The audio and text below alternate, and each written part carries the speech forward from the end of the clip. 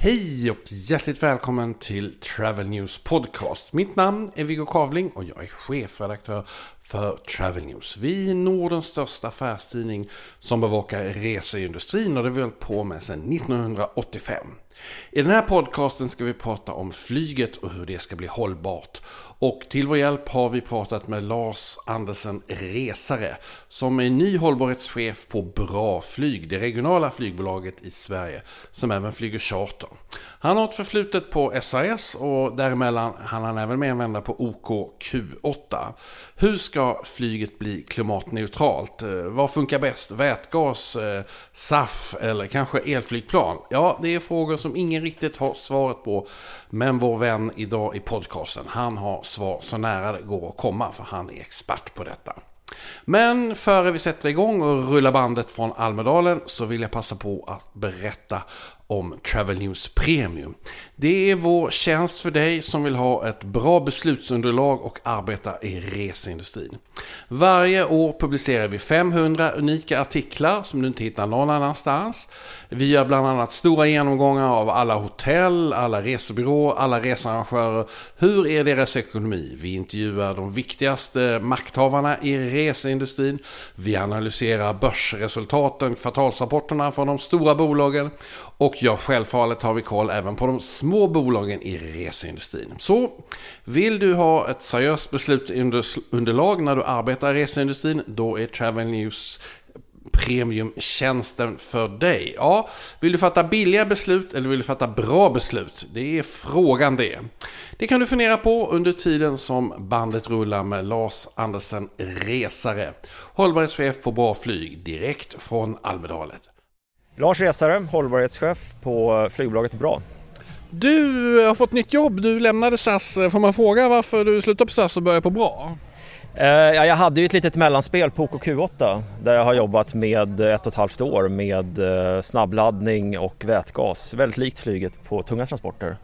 Och jag lämnade SAS då för 1,5 år sedan och det gjorde jag för att söka nya utmaningar. Jag har varit väldigt länge i flyget och tyckte det lät spännande att titta på samma omställning fast på vägtransporterna som kommer lite före flyget. Du och nu då Bra Flyg efter Maria som har gått till Heart Aerospace. Vi sitter här i, inte Heart Aerospace men vad heter det? Electric Garden där bland annat Heart Aerospace är med. Vad står det på din to-do-list på Bra Flyg? Ja, vi har ju ett netto noll-mål fram till 2030 och science-based target som är inskickade. Och det handlar ju om att framförallt då med den teknologi vi har effektivisera och få in mer förnybart bränsle. Men framförallt att titta på vad Heart kan leverera och andra potentiella elflygsleverantörer, stora som små, och hur vi kan börja introducera den teknologin då i slutet av det här årtiondet. Du, om vi håller oss kvar här lite i flygbränslebranschen. Om jag börjar så här då, SAF, vad är det egentligen? Alltså man kan säga att om man åker till en bensinstation eller energistation eller rätt ord nu för tiden och köper diesel så har man ju blandat den fossila dieseln med förnybar i den här reduktionsplikten som ju diskuteras ganska vilt för tiden. Och det man blandar med är ganska likt SAF och det heter HVO. Och det kan ju bestå av många olika råvaror och det kan vara avfall från matindustri, det kan vara slakteriavfall och det man tittar på nu är ju att fånga koldioxid och göra så kallade elektrobränslen. Men det är väldigt många olika råvaror och väldigt många olika processer, men till syvende och sist så i sin livscykel, alltså från ax till limpa, så sänker de klimatpåverkande utsläppen med allt mellan 70 och 95%. Hur mycket kan världen producera? Det sägs att 2% kan vi komma upp i med sånt där SAF. Stämmer det? Eller vad? Det är ohyggliga behov av bränsle som behövs. Idag finns det 27 000 kommersiella flygplan vad jag förstår och SAF, Airbus och Boeing gick nyligen ut och sa att den här siffran ska fördubblas. Är det här realistiskt att det här SAF kommer ha någon egentlig betydelse i sett till den mängd bränsle som behövs? Ja, vi har ju skrivit otaliga rapporter på det där temat under väldigt många år och det finns ju många som tvivlar såklart. Tittar vi på det som sker i vår region så ser vi ju att i takt med att elektrifieringen sker på vägsidan så kommer det att frigöras en hel del resurser där man gör förnybart för vägtransporterna. Och det kommer ju vida överstiga de lokala behoven, om man säger liksom Norden, norra Europa. Men så är det givetvis så att de här produkterna söker sig ut i världen på en global marknad. Så att det måste ju ske väldigt mycket för att kunna tillgodose samtliga flygbolags behov av den här produkten. Men idag, vänta, jag ska hämta upp min kaffe. 4 gånger mer jag brukar den siffra jag säger att det kostar att göra det här SAF jämfört med vanligt flygbränsle. Kommer det fortsätta vara så dyrt? Ja, alltså man har ju hela tiden, när jag var på SAS så pratade vi om 3 gånger så dyrt, 3-5 gånger, och nu noterar jag att det har ju faktiskt blivit dyrare, och det är ju givet, allt har ju blivit dyrare i samhället. Det är ju inte konstigt med inflation och energipriser och efterfrågan på el och vätgas och allt som behövs för att göra de här SAFen. Det är ju till syvende och sist kunderna som kommer att bestämma om det är värt det. Vi erbjuder ju, och det finns många andra bolag som erbjuder att köpa då. Tidigare var det att man klickade i ett tillval, nu är det ju faktiskt egna biljetttyper där man då fyller på SAF som då kostar en 300 kronor mer, och det finns ju en viss efterfrågan, men den behöver ju ta av för att det ska bli några stora mängder. Det är en mångfacetterad fråga, för att i EU-systemet så har vi Fit for 55 som kommer in, och den kommer ju göra att det blir dyrare att släppa ut klimatpåverkande växthusgaser. Vi har EU ETS, alltså utsläppshandelssystemet reformeras, vi har ett energiskattedirektiv på väg in och vi har ett inblandningskrav på de här SAF-bränslena i EU. Så att alternativet att använda SAF kommer att bli mer och mer lönsamt. Inte nödvändigtvis billigare, men det kommer bli lönsamt i relation till alternativet. Med hjälp av skatter då helt enkelt? Trycket, kostnadsbasen kommer att gå upp med de här EU-systemen som är på väg. Alltså, de är ju redan där. Utsläppshandeln har ju varit vid flyget sedan 2010, men det kommer bli dyrare och dyrare att släppa ut växthusgaser, och då blir ju alternativen mer attraktiva. Vätgas ska man också flyga på. Vad är detta? Alltså vätgasen genereras ju av elektricitet. Och vätgas är ju ett energislag som alla transportslag pratar om, och även den tunga industrin.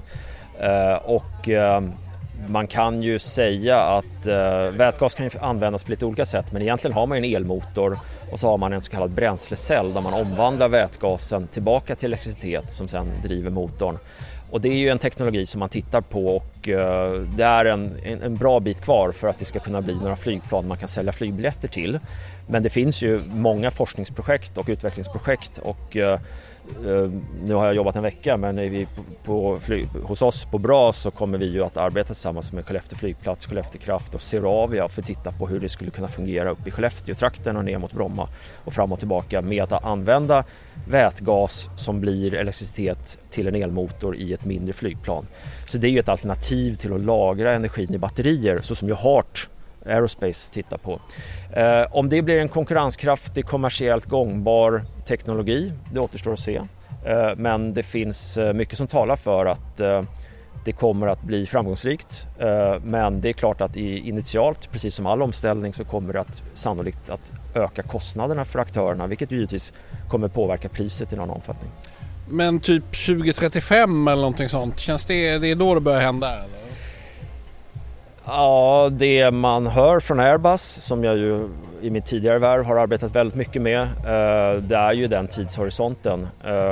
Men det ska ju certifieras upp och det ska godkännas och det ska vara användbart för kommersiella flygningar.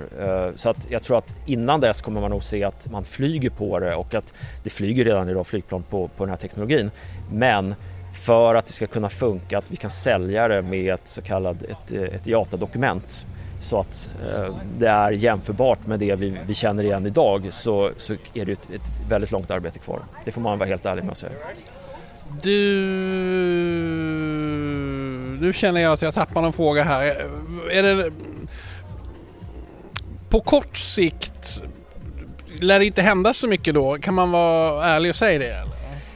Nej, alltså jag skulle säga att det kommer hända väldigt mycket i relation till existerande teknologi med den turbinmotor vi har på flygplanen och en högre inblandning av ett förnybart drivmedel. Det är ju det vi har sett i vägtrafiken de senaste 15 åren, att det har taktat uppåt så att säga. Sen teknologiskiftet som vi jämför med elbilar, och nu är ju ellastbilar på väg in i liten skala. Det skiftet är ju det som Hart och många andra jobbar med. Det kommer vi ju se kanske närmare 2030. Så jag skulle säga att det är inte så att någonting står stilla. Det är bara det att nu måste vi måste se det som vågor av omställning. Och nu har vi har ju träffats vid några tillfällen under många års tid, och nu händer ju det vi pratade om för, jag vågar inte säga om det är 10 eller 5 år sedan, men det är väl någonstans där i krokarna. Nu finns det konkurrerande kommersiella aktörer som kan erbjuda den här produkten på svenska marknaden till flygbolag som Bra och de andra.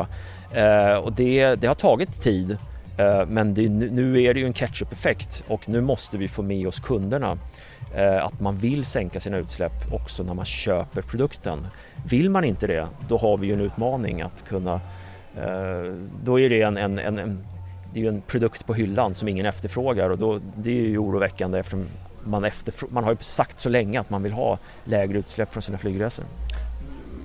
Business to business finns det ju många som verkar driva det här, men business to consumer känner jag ju att det kommer bli en enorm utmaning. Vi är vana vid ett lågprisflyg där du kan flyga. Alltså jag flög från Malmö till Stockholm häromdagen med Ryanair, och det kostade 500 kronor för en biljett, och då hade vi fast track och vi hade rikligt med bagage med oss. Där skulle ju ett sånt här SAF slå väldigt hårt på de siffrorna.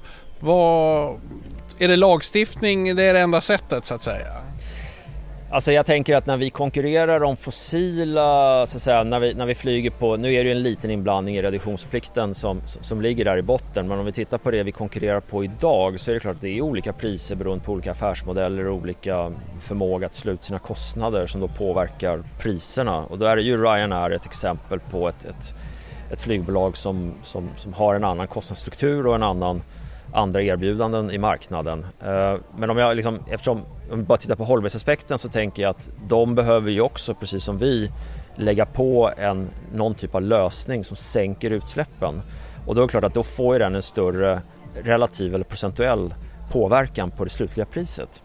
Men jag tror att om vi tittar, om vi träffas här igen i 2025-2026 och pratar om vad EU i en reviderad EU ETS, jag vet att det är supertråkigt att prata om olika styrmedel på europeisk nivå, det är otroligt ointressant, men det kommer ju göra att man måste köpa väldigt många fler utsläppsrätter som ökar kostnaderna, så att då kommer vi också se att Ryan och andra erbjuder den här lösningen, och då får vi se om kunderna är beredda att betala det för att flyga med dem, eller om de värdesätter annat innehåll som vi kan erbjuda, som när vi konkurrerar på den sträckan till exempel. Så att jag tänker att de kommer också behöva gå den här vägen och kommer lägga på det på sina biljettpriser. Och sen är det ju marknaden som bestämmer vem man väljer och vad man är beredd att betala. Du, har jag glömt någon viktig fråga som jag borde ställa? Ja, det är ju... Vi ser ju, nu har jag varit borta ett litet tag, men jag ser ju verkligen de här nationella lagstiftningen som har varit för att EU inte har hängt med. Den behöver man ju verkligen titta på. Jag tänker på flygskatten. Alltså, tittar vi på ett räkneexempel på vad de här olika delarna som EU nu har beslutat, som gick igenom med den här Fit for 55-programmet, som då träffar flyget, så kommer ju kostnaderna för flyget att öka. Och då kommer det vara dubbel eller kanske trippeltäckning på de nationella styrmedlen. Och nu har man ju aviserat att man ska titta på inblandningskravet i Sverige, och man ska titta på flygskatten. Och man behöver verkligen se till att man betalar en gång för de här skadliga utsläppen, så att vi får möjlighet att frigöra lite kapital till att faktiskt sänka utsläppen. Det är oerhört viktigt för oss framåt, så att vi kan göra det här på ett lönsamt sätt. Annars så kommer tillgängligheten att reduceras i Sverige. Du tackar så mycket för din tid. Tack så hjärtligt. Ja, det var ännu en podcast från Travel News. Vi är, som du kanske vet, Nordens största affärstidning, och varje morgon klockan 7 så kommer vårt nyhetsbrev i din mailbox om du prenumererar. Denna tjänst är helt gratis, och ungefär 12 000 människor har den här tjänsten. Så vill du sprida ett budskap till reseindustrin, exempelvis via en annons eller advertorial, ja, då är det bara att kontakta annonsavdelningen eller mejla Nils Norberg, vd på Travel News. Du får fortsätta ha en jättefin dag, så hörs vi snart igen. Hej då!